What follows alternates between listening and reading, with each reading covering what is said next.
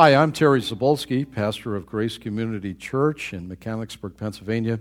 I'd like to thank you for listening to this week's message.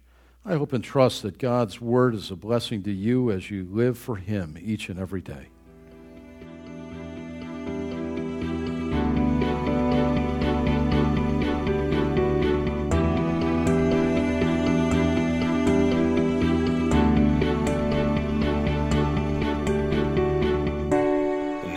Special guest, Jim Douglas.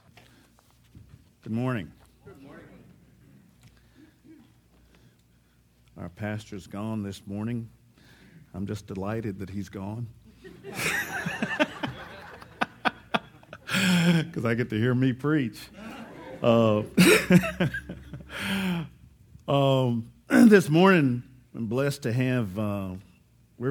have with us visiting at Grace for the first time, my discipler and the male that I'm closest to on this planet, Brother Roy Soup Campbell and his darling bride, Linda.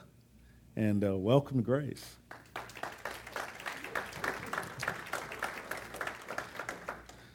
So what God is doing through me, I owe the vast amount of credit to that man for building into my life and discipling, and thank God for that.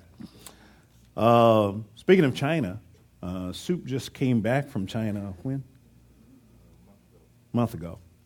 And God willing, we'll be taking another team back there in early October, and my bubbling brown sugar and I will be going in at the end of September to get locked in with a group of young college students there. I had the privilege of being with them last year, and it is really exciting to see what God is doing in China and the underground church. You know, there is a state-sanctioned church, and that could loosely be called a church. Everything that is spoken must be pre-screened by the government, and the government sends their emissaries to the services to make sure that you don't deviate from the script and speak anything that could be unfavorable to the Chinese government or to communism or anything like that.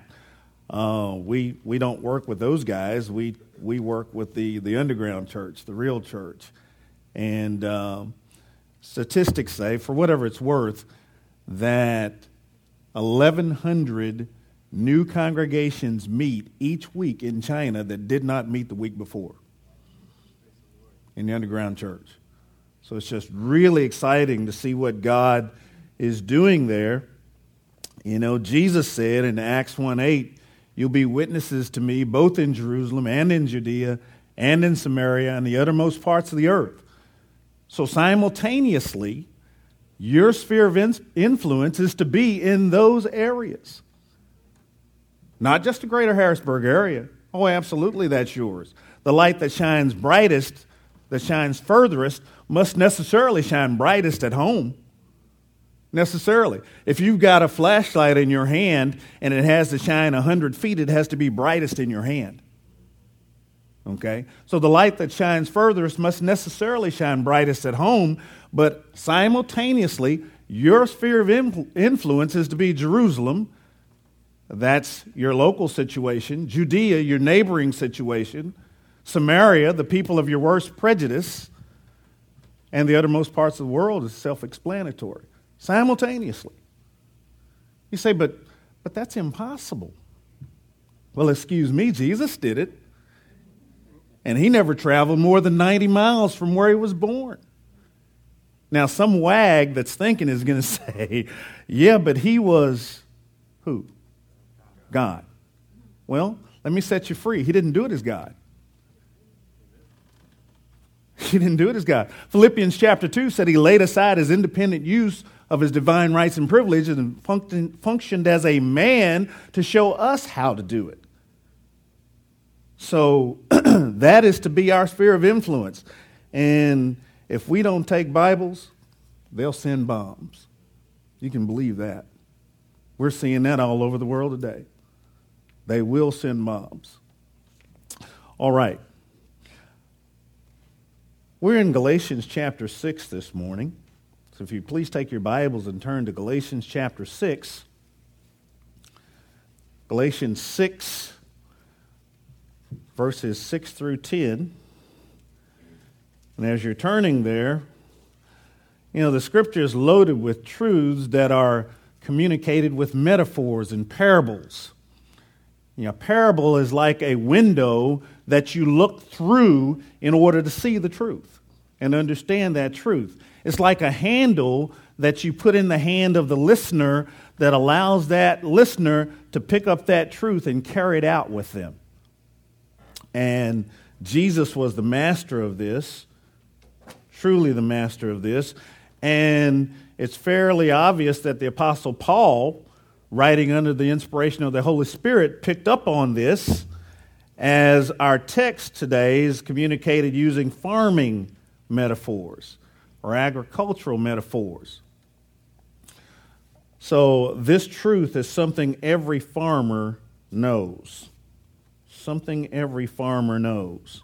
And, for those of you that don't know, I'm a farm kid, raised on a farm in Lebanon, Kentucky. You can't even get there from here. Our entering and leaving sign was on the same pole. When I was raised there, it was about a population of about 2,800 people. And I think that included all the dogs, because you knew everybody's dog, too, all your neighbors' dogs. But we had milk cows. Only way I want to see them now is on the plate. 128 cows twice a day. And there's no holidays, and you got to be there. Some of you know what that's about, but have a full appreciation for the many agricultural metaphors and parables in the Bible. And Jesus communicated that way frequently, and so does the Apostle Paul here. So let's just dive into the Word. Don't worry so much about where we're going. Just get under the sound of the Word. Verse 6 says of Hebrews 6, Galatians 6, I've got Hebrews on the mind. Galatians 6, let him who is taught in the Word communicate. Communicate. Now I like this verse. Terry likes this verse. Communicate to him that teaches in all good things. What that means is you're supposed to pay your teacher. As he gives you spiritual things out of the Word, you're to reciprocate by giving him material things out of your possession. And the Bible says that over and over many times. Many, many times. So let him who is taught in the Word communicate to him that teaches in all good things. Be not deceived, verse 7. Now pause just a moment. It says, do not allow your mind to be led astray. And be careful, because there's subtleties everywhere, distracting the minds of men. It's like a hook in the nose, grabbing you and pulling and distracting you from what God would have you know. He said, don't do that. Don't allow your mind to be led astray. God is not mocked. Now, the root form of the word mocked is the word for the human nose. The word for the human nose. And what that means is this: God will not allow any man to turn up his nose at him, because too much is at stake. If God ever allowed or deferred to a single man in his anti-God wishes, and every man has them in his flesh, every man, whether he knows it or not, whether he's saved or not, every man has those types of wishes in his flesh, whether they come out or not. Everyone has them. And if God ever actually deferred to a single man, then the entire moral structure of the universe would collapse in an instant. So it says God will not allow that. Now, most people in this nation this morning are turning up their nose at God. Most. You know, we call ourselves a Christian nation. I have a major league problem with that. This is not a Christian nation. It was founded on Christian principles. There was a time you couldn't hold the position of dog catcher in this country unless you professed faith in the Lord Jesus Christ. Well, we've strayed far from that.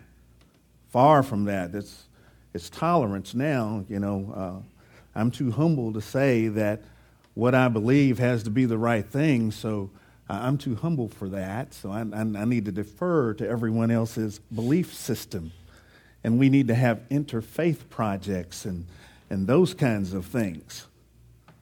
This is not a Christian nation. It was founded on Christian principles.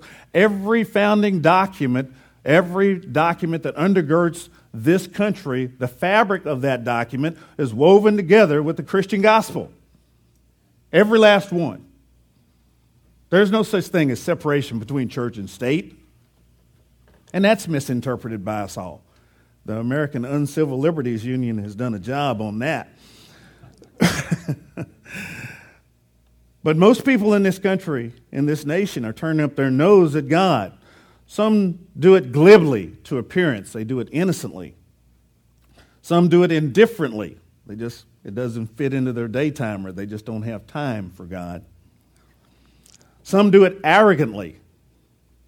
And others do it defiantly. Boy, they shake a fist as they turn up their nose at God. Well, you may be sure of this. This is a law. God will not allow any man to turn up his nose at him because too much is at stake. Too much is at stake. Continue the reading, verse 7. It says, whatsoever a man soweth, that shall he also reap. Now in verse 8, he follows that statement with a more specific statement about the two areas where this is done. You see, back in chapter 5 of Galatians, your life is pictured as a giant battleground. And there are two opposing forces facing each other, warring it out on the battleground of your life, if you're saved, all the time. One is called the flesh, and the other is called the spirit. And they're facing each other in locked-in combat, if you're saved, inside of you all the time. So you're flattered. Your life is a giant battleground. But then when you come to chapter 6, the figure changes, and your life becomes the picture of a large estate, a large luxury estate. And there are two fields there where you as a farmer may sow seed. You sow in one field, you get one crop. You sow in another field, you get a different crop. But stand warned, the crop is going to come up just as sure as you sow. Just as sure as you sow. Now, one of those fields is called the flesh and the other is called the spirit. And wherever you sow the seed, that crop is coming up in whichever field you sow. Now, be careful with that word flesh. When an American today sees the word flesh, he automatically thinks of sexuality, typically. But the word flesh has nothing to do necessarily with sexuality at all. Satan would love for you to think that, so that you just keep yourself sexually pure and you're okay, you're home free. But the word flesh has nothing necessarily to do with sexuality at all. The word flesh is the word for your self-centered life. Self-centered life. If you want a graphic picture of it, spell out the word flesh on the page, strike off the H, and turn it around. Self. Self. That is what the word flesh is all about. It's about your self-centered life. I'll do what I want to do, and it doesn't matter what anybody else thinks. I am the captain of my ship, the master of my destiny. I. In fact, that's what sin is. S-I-N. Selfishness. Your self-centered life. So that is the word for the word flesh. Now, verse 8b said, but he that sows to the Spirit, Now, that's the other place where you can sow all your thinking and acting and doing. Shall out of that field reap life everlasting. Now, that would require some explanation, wouldn't it? He that sows to the Spirit shall out of that field where he sows reap eternal life or life everlasting. See, it sounds on the surface there as if Paul is teaching salvation by works. You need to go back. That's not it at all. You need to go back. There's only one definitive statement in the Bible of everlasting life, eternal life. And it's found in John chapter 17, verse 3, verses 3 and 4. Everlasting life from the lips of Jesus himself. Everlasting life is in what we should call the Lord's Prayer. What we should call the Lord's Prayer. Now, I know if I ask us now to recite the Lord's Prayer, how would we do that? Our Father who art in heaven. Isn't that how we'd start that? Wrong, but thanks for playing. That cannot be the Lord's Prayer. It's impossible. Verse 4 says, forgive us our sins, and Jesus had none. It is the model prayer, the pattern prayer. He was teaching his disciples to pray. He could not validly pray that prayer for himself. See what tradition does to us? Just gets in God's way at every turn. No, the Lord's Prayer is in John chapter 17, just before the chain of redemptive events where he went into the garden and was in prayer with the Father in that entire chapter. It's a prayer. In verses 1 through 6, he prays for himself.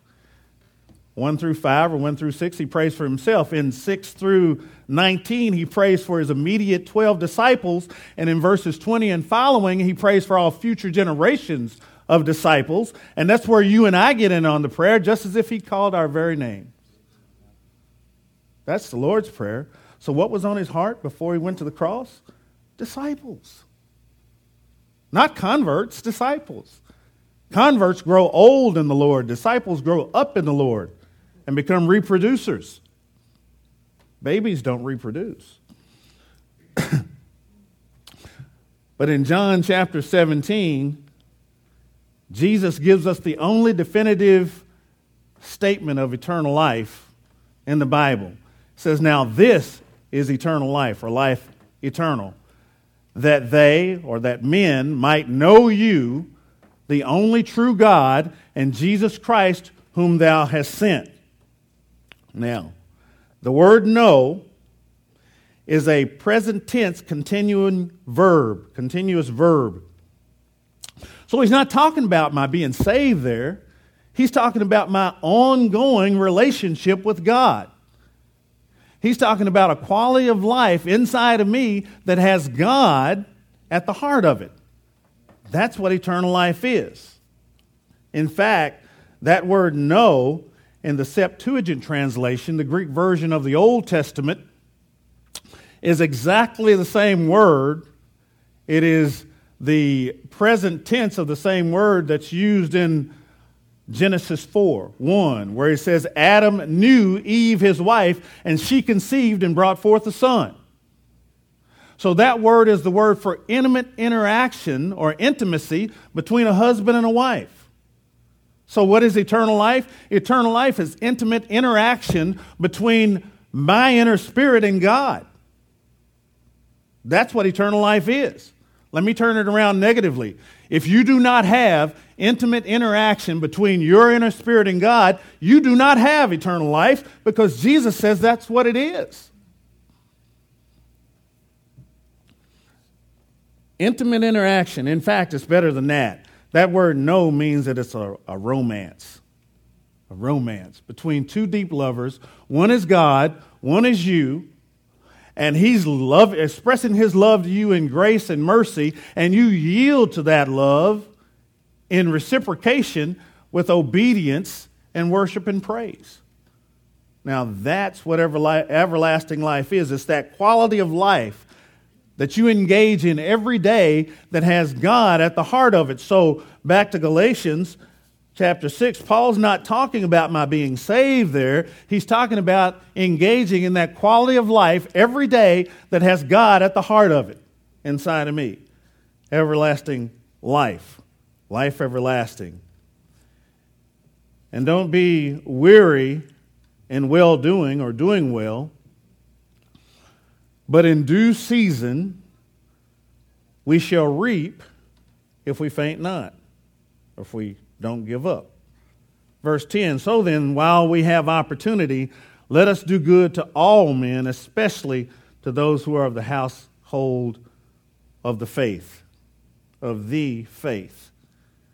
Jude 3 puts it this way, the once for all delivered to the saints faith. That's it. There is no interfaith. What is that? You know, you hear people say, well, what faith is he? There's only one. The once for all delivered to the saints faith. That's it. Period, paragraph, close. That's it. No more. Now, the book of Galatians is really, really heavy on its presentation of law, God's law, L-A-W. Very heavy on its presentation of law and how it deals with that. God presides over a universe of law. And because it's a universe of law, it necessarily, except for any breach by an enemy that God allows, it necessarily is a universe of order. Order. You see, nobody ever breaks God's law. You cannot break God's law. Nobody ever does. You illustrate the law. I mean, you climb up on a 30-story building and jump out the window and see if you break the law of gravity. Well, it breaks you. You cannot break God's law. A law is a law and it cannot be broken. You illustrate the law, and the flip side of the coin is destruction. So nobody ever breaks God's law. You demonstrate the law. Now look at verse 7, and what we've always called verse 7 is the law of the harvest. The law of the harvest. Whatsoever a man sows, that shall he also reap. The law of the harvest. And it is. It is. It is a law. But that's an inadequate title for that passage. You know, there should be an S at the end of that, because there's not just one law pictured there. There's several laws and a lineup of laws that are pictured in this passage in verses 7 and 8. It's not just one, but several. So I want to talk to you this morning about something every farmer knows. I'll give you the list of laws, and we'll come back and amplify those just a bit, and we'll be finished. The first law I see pictured here is the law of labor. The law of labor. The second law I see pictured here is the law of likeness. Likeness. There's a like over against a like. The third law is the law of largeness. Remember, these are something every farmer knows. The law of largeness. The fourth law is the law of lateness. Lateness.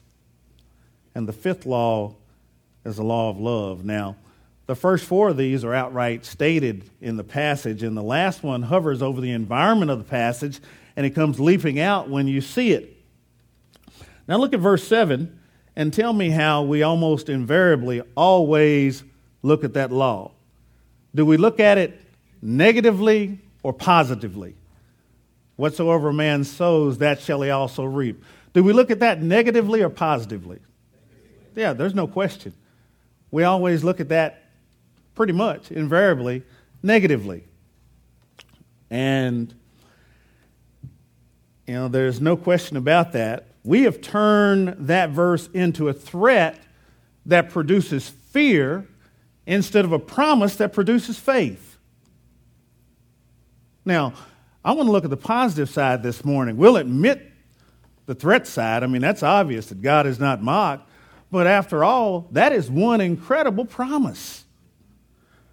Why don't we hear the side that says He that sows to the Spirit shall of the Spirit, out of that field where he sows, reap his crop. Same kind that he sows. I mean, that is an incredible promise. So we want to look at the positive side of that. Let's look first at the law of labor. The law of labor. Now, keep your eye on the text. Once in verse 7, he talks about a man sowing. Twice in verse 8, he talks about a man sowing. But in verse 8, there's two different fields in which they sow. Two different people in two different fields. So this is the general rule, the law of the harvest. Now the verb the Holy Spirit uses here is the first verb Jesus ever used for gospel enterprise, the word sow. The word sow. In Mark 4, Jesus gave us what we call the parable of the sower, and I would submit that that's an improper term for that. That's not an analysis of the sower, it's an analysis of the soils. It's not an analysis of the sower at all. It's an evaluation of the soils. And those soils represent the way people listen to God. So you better hear carefully. Jesus talked about hearing more than anything he ever talked about. 6 times more than he talked about heaven and hell put together. He talked about hearing. And he spoke to his disciples warningly, the ones that heard him all the time. He said, hearing, you will not hear. Well, that's a bombshell. So it's possible for you to be in church every Sunday, listening carefully, and never hear. See, we think that because we're there when it's spoken and we have an audible capacity and the sound waves are floating around, that we hear it. Jesus says we didn't get it at all. He said, having ears, be careful that you hear, be careful what you hear, and be careful how you hear. So hearing is pretty important inside the body of Christ. Why? Romans 10:17 says, faith comes by hearing, and hearing by the word of God. Hebrews 11 says, without faith it's impossible to please God. So hearing is really critical. I dare you to go to Penn State and check on the number of courses that they offer on speaking as opposed to the number of courses they offer on hearing. Nobody ever teaches us to hear. We just assume. Now, in that parable of the soils, there are 4 different kinds of soil there, and the last one is divided into 3 kinds, so you have at least 6 different levels at which people listen to divine truth, pictured there. You see, there are many radically different ways of how we listen to things. I can prove that to you in an instant. Now listen carefully. If you knew, and you knew that you knew, and there was no doubt in your mind that you were going to be dead in the next 5 minutes, and you either had to stay in here and listen to me, or you chose to, would you listen for the next 5 minutes the way you're going to listen the next 5 minutes? No, not at all. You would listen with an incredibly intensified capability and focus. So I've already proved there are at least 2 radically different ways in which people listen to things. Well, in that parable of the soils, Jesus says a certain sower went out with a seed bag at his belt, took out a handful of seeds, and indiscriminately just flung them over at least 4 different kinds of soils, and the last category is grouped into 3, broken into 3, so at least 6 different levels are pictured there of how people listen to divine truth. But the key to that parable, the transcript of Christ's entire earthly history, is in the phrase, a sower went forth to sow. And when he left the earth, he gave this into our hands. He said, I want you to love me, and then I want you to just take the seeds and just fling them across every kind of soil, indiscriminately. Don't worry whether that soil looks hard or not. Don't worry whether that soil looks shallow or not. Test every soil by simply flinging the seeds everywhere. The judgment is not yours. That belongs to God. It's our job to simply fling the seeds. I am in the ministry today because an anonymous man on a street corner in Chicago, Illinois, bumped shoulders with another man walking down the street. He was passing out tracts. When they bumped shoulders abruptly, he turned and just stuck out a tract. Joe Biney took that tract and stuck it in his pocket, went on home. His wife had prepared supper. He went upstairs to change, to take a shower and to change. And when he did, that tract slipped out of his pocket. He took it out and read it, and God broke his heart, and he got down on his knees right there and surrendered his heart to the Lord. He went downstairs and couldn't even tell his wife about it, what had happened to him. What he didn't know, when he sat down to eat, she went upstairs afterward to change into leisure clothes. He had laid that piece of paper on the end table at the bed, and she picked it up and got saved too. I want to know where the seed sowers are. How much talent does it take to do that?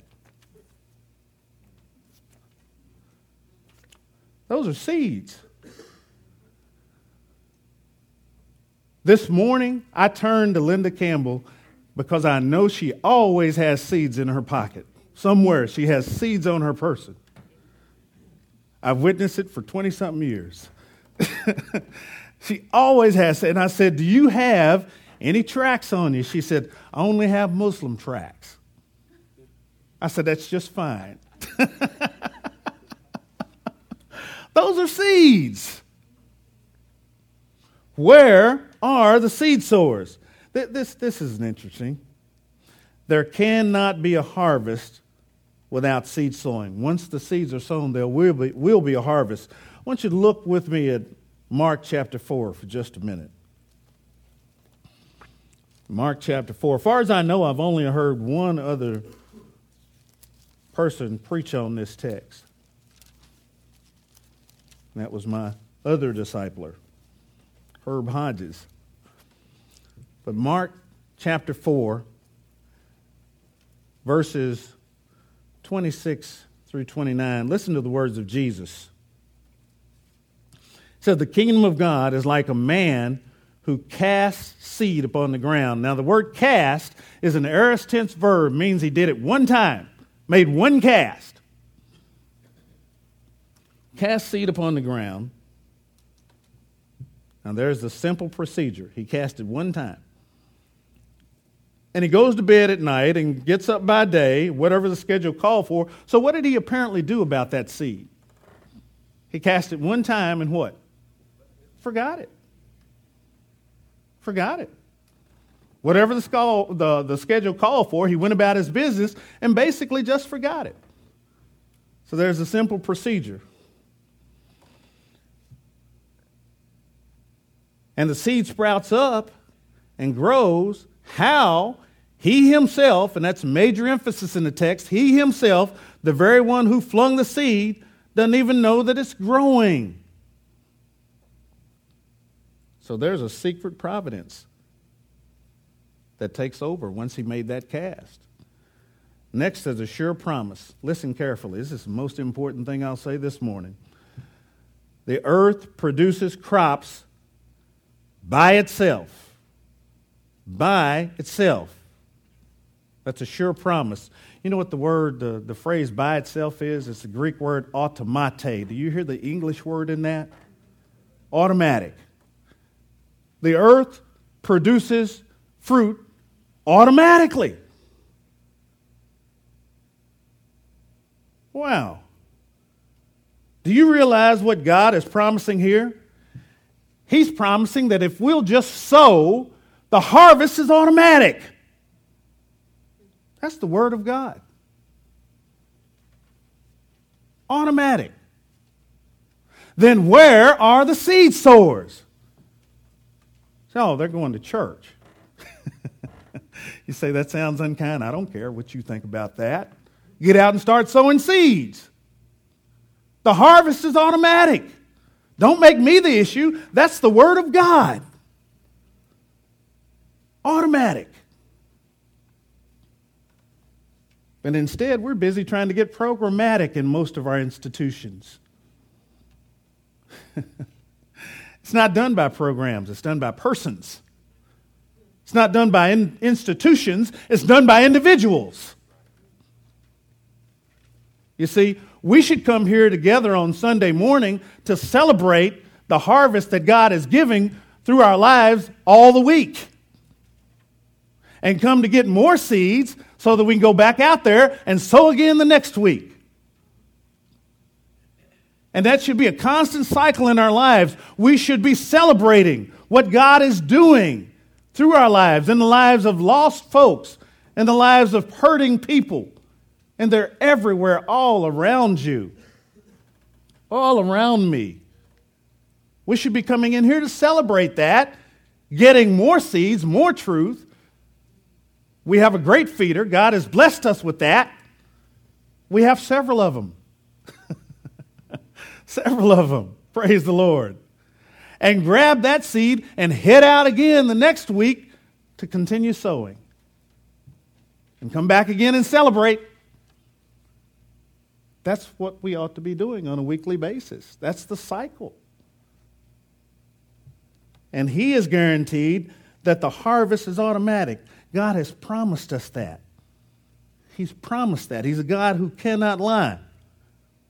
I wish I had time to tell you the dozens and dozens of stories I know about how God used little pieces of paper or a word here or a word there to arrest someone for Himself. You don't even have to pray over the seed. Do you see Him say that anywhere? The harvest is automatic. I wonder what that little guy on that street corner in Chicago is going to think when he stands at the Bema seat, the judgment seat of Christ, that you can find in 2 Corinthians 5, and there's this whole big throng of people from every nation on earth lined up behind Him as part of His crown, and He don't even know them. All He remembers doing, He probably don't even remember handing out a piece of paper.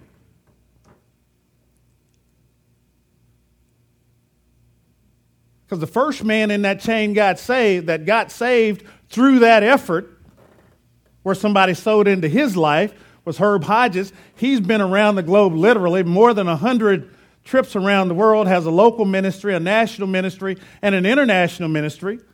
Soup Campbell has the same.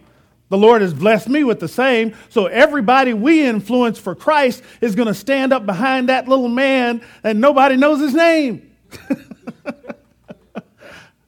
All he did was hand out a piece of paper. Where are the seed sowers? You see, the key common denominator of all the symbols Jesus used for gospel advance is the common denominator of penetration. Penetration.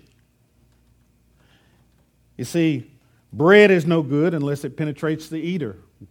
Water is no good unless it penetrates the drinker. Light is no good unless it penetrates the darkness. Salt is no good unless it penetrates the salad or the potatoes. They asked the little boy, they said, "What's salt?" In grade school, he said, "That's the stuff that ruins the potatoes when you leave it out." An ambassador's no good unless he's penetrating into a foreign country. A pilgrim is no good unless he's penetrating into his journey. Every symbol Jesus used is bound together by every other symbol by getting out. Not coming in, getting out. You ladies, I want to encourage you. Becky Pippert has a book called Out of the Salt Shaker. Wonderful, wonderful book. Wonderful book. And that's what it's about. Getting the salt out of the salt shaker. It's no good in there.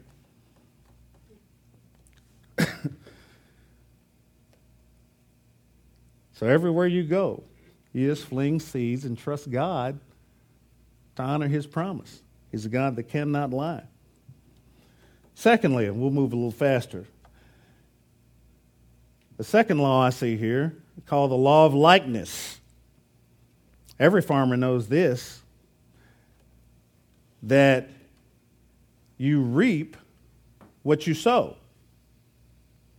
If you sow wheat, don't expect corn. You reap exactly what you sow. In fact, there's a locked-in likeness to reproduction. Brother Roger, Genesis 1:11 puts a lock on this. Says everything will produce unit by unit only after his kind. There's never been a crossing over from one unit to the next. Science has never seen anything like that. Never happened. Jay Gould, who's dead now, but was the leading atheistic spokesman for the World Evolutionary Camp, had a debate with Dwayne Gish of ICR a few years back, and if it had been a fight, they'd have stopped it. Gish just buried him. I mean, just buried him. Flat out buried him out at Stanford University. When it was over, they interviewed Jay Gould, Harvard paleontologist, supernova egghead, man. And and the guys at ICR are too, but they're the good guys. They interviewed Gould and said, it didn't go well for evolution today. He said, no. He said, we've been searching for the missing link for 150 years, and we haven't found it for one simple reason to prove evolution. It's not there. Now, this is the leading spokesman for the World Evolutionary Camp before he died. He said, it's not there. He said, we're going to have to give up and come up with something else altogether. He said, I would go in the other direction. However, the alternative is unthinkable. It would require the existence of an almighty God. This is the leading atheist in the world admitting that there has to be a God, or they got to come up with something else. When you sow one thing, you get that thing. It's a locked-in likeness. I copied this out of a cool little thing. I don't even remember where I got it. It says, it was entitled, How Would You Like to Know the Future? That's a pretty enticing subject. A lot of folks. Miss Cleo made millions off of it, and she was just a girl from the ghetto of L.A.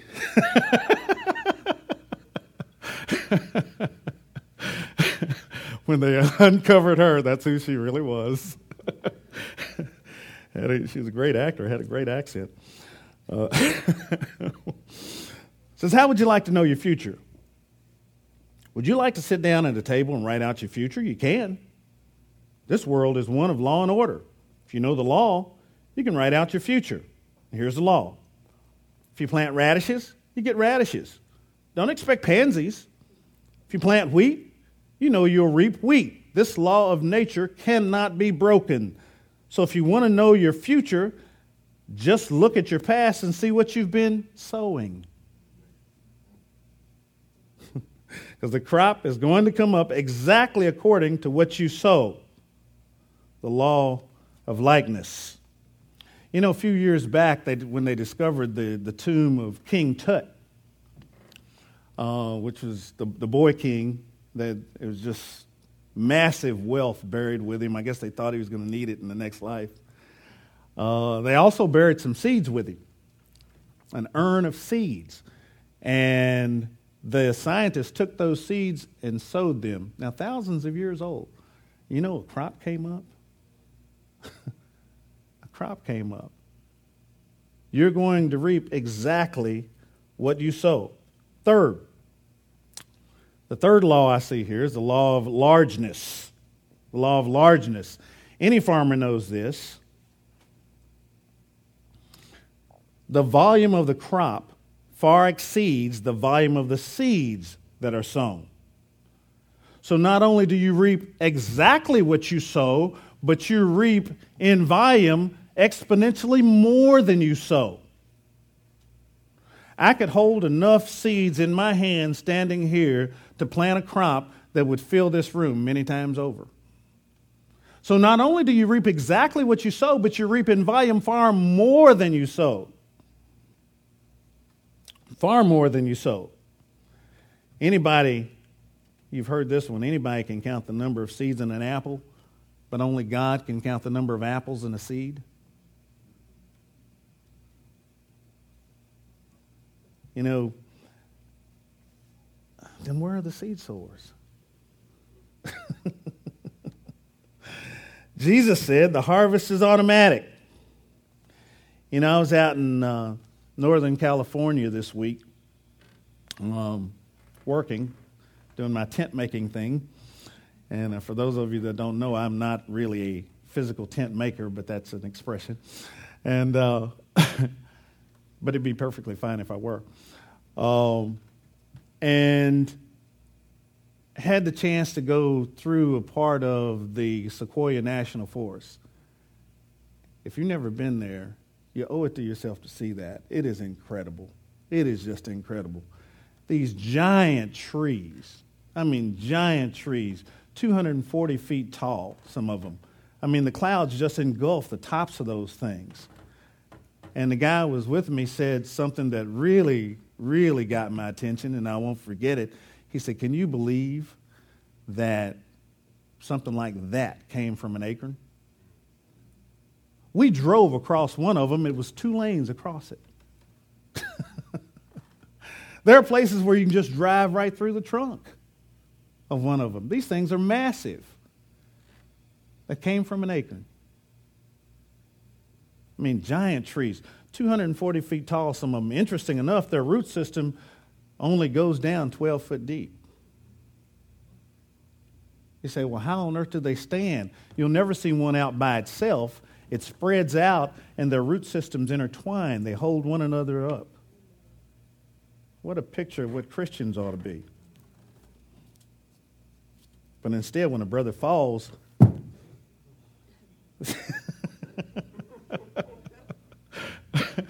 we're kind of glad sometimes. We rejoice in iniquity, brother. A lot of times. We're kind of glad when somebody else does because it gives us something to compare ourselves to and to make ourselves think we're righteous. That's a whole nother sermon. I was in Chicago a few years back, and I think they've torn it down now, John. The Chicago Museum of Science and Industry, and there was in that place a large checkerboard, marked off just like a checkerboard. It was a huge thing, 8 and 8, 64 squares, and in the first square they had glued 1 wheat seed. In the second one, 2, and the third one, 4, and the fourth one, 16, then 256, then 65,536, and they went on through the first 8 squares, multiplying through the first 8 squares, and then the rest of the board was blank, and at the bottom there was a little brass plaque that explained what you were looking at. And they said we had to discontinue gluing the wheat seeds at the 8th square because the volume of the seeds became too great for the square that it would be contained in. But if we had continued that process through all 64 squares, by the time we got to the 64th square, there would be enough wheat seeds to cover the entire subcontinent of India 50 feet deep. Dear friends, where are the seed sowers? Jesus said the harvest is automatic. Automatic. All right, the 4th law I call the law of lateness. The law of lateness. Every farmer knows this. You don't reap the afternoon or the morning that you sow. It's always far later than that. Listen to verse 9 of our text, Galatians 6. It says, "Don't be weary in well-doing, but in due season we shall reap if we faint not, or if we don't give up."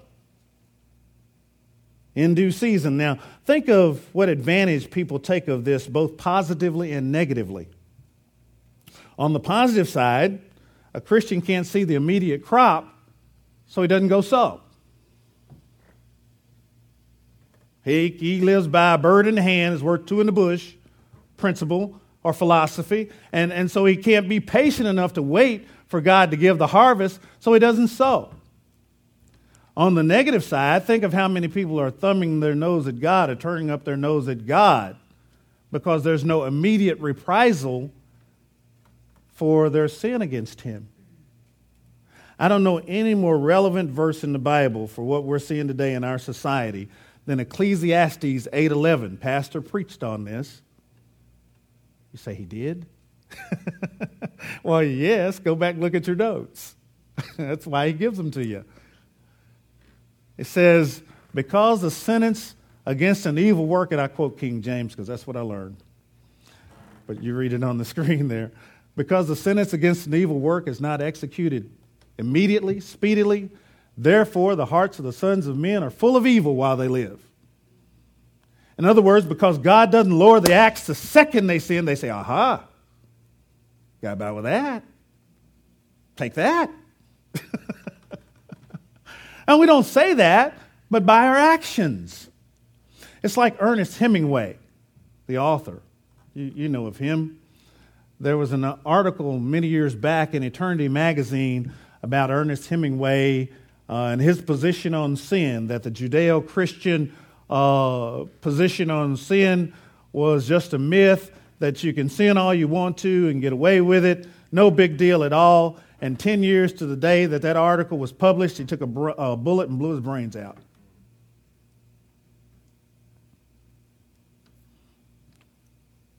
My dear friend Soup preaches a sermon called Sin Will Slow Walk You Down. See, God's wheels grind slow, but they grind small. Grind really small. It's like the old infidel in London that stood in a square and with his pocket watch in his hand and said, I'll give God 5 minutes to strike me dead if he exists. Somebody told Joseph Parker, that great godly giant of the past, that, and he said, does a stupid man think that he could exhaust the infinite patience of God in 5 minutes?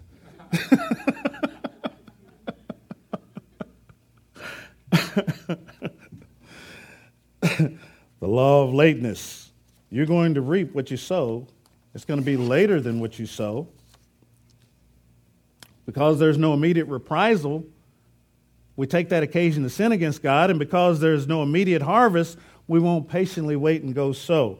Hebrews 5:7 says, the farmer waits for the precious fruit of the earth and has long patience for it until he receives the early and the latter rain. Would that Christians would be so wise. Fifthly, the fifth law that hovers over the environment of this passage comes leaping out when you see it. I call the law of love. Look at verse 6. Let him who is taught in the word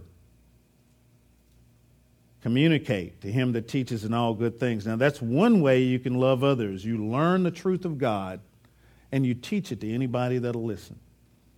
Anybody that'll listen. You say, Jim, I don't have the gift of teaching.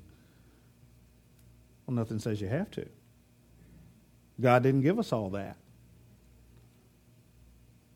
Are you also going to say, I don't have the gift of giving. I have the gift of receiving, brother, so lay it on me. Huh? Does that mean you're not to give? No. You still have to exercise in those areas as a Christian. You don't have to have the gift of teaching. It doesn't require the gift of teaching for you to sit down across from a less mature Christian or a newborn baby Christian that you've just led to Christ and start to pour everything you know about the Christian life into his life so that he will also sow. You don't have to be a teacher to do that. Look at verse 9. And think of the law of love. Don't be weary in doing well. For in due season, look at verse 10. As we have opportunity, let us do good unto all men. See, love is something you do. It's not a feeling. It that you feel when you feel a feeling that you never felt before. It's something you do. Love is an action. Love can only be described in action. For God so loved the world that he did something about it.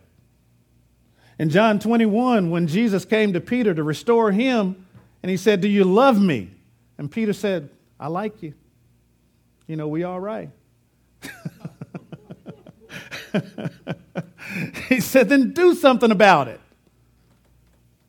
Do something about it." Do you love him?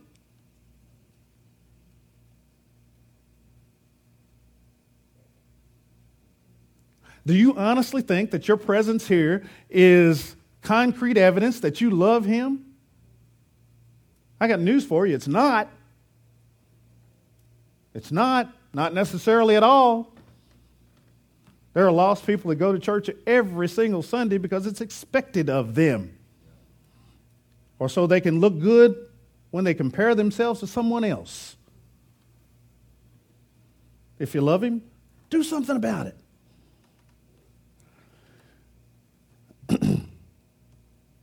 You see, we forget so easily that we're all reaping incredible dividends of cropped harvest today because someone in our past lovingly went and sowed. Christianity is an import to this country. Hello? We forget that. There's no American flag draped over the throne of God. Christianity is an import to this country.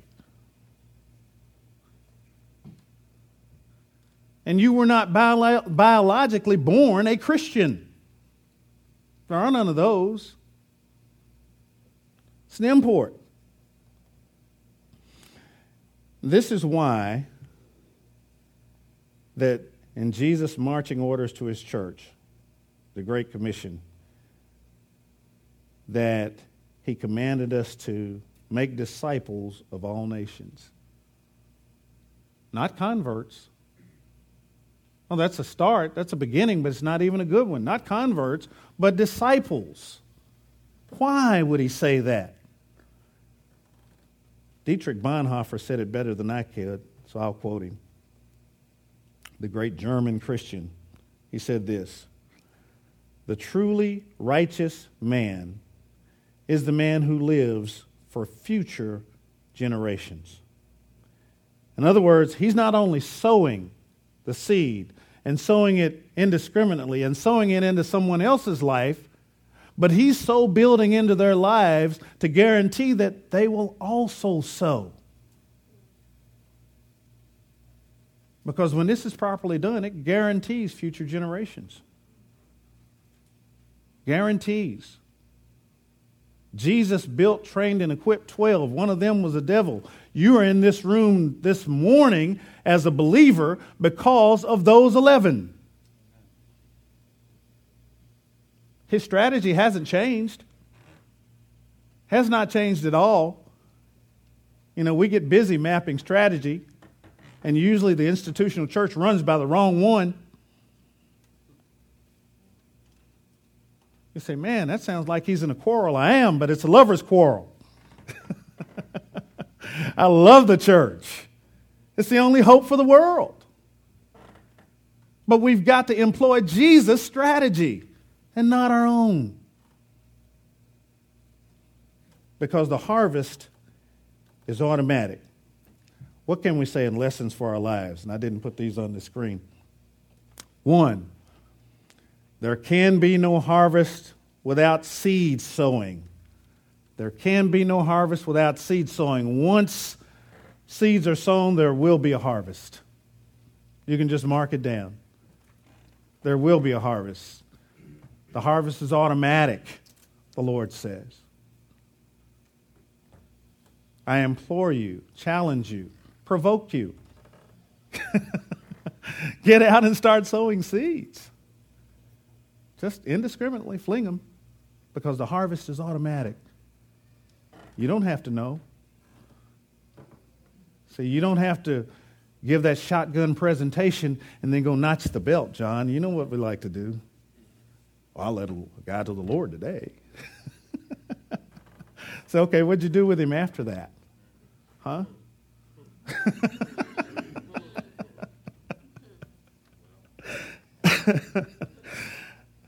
Number 2, you reap exactly what you sow. Exactly what you sow.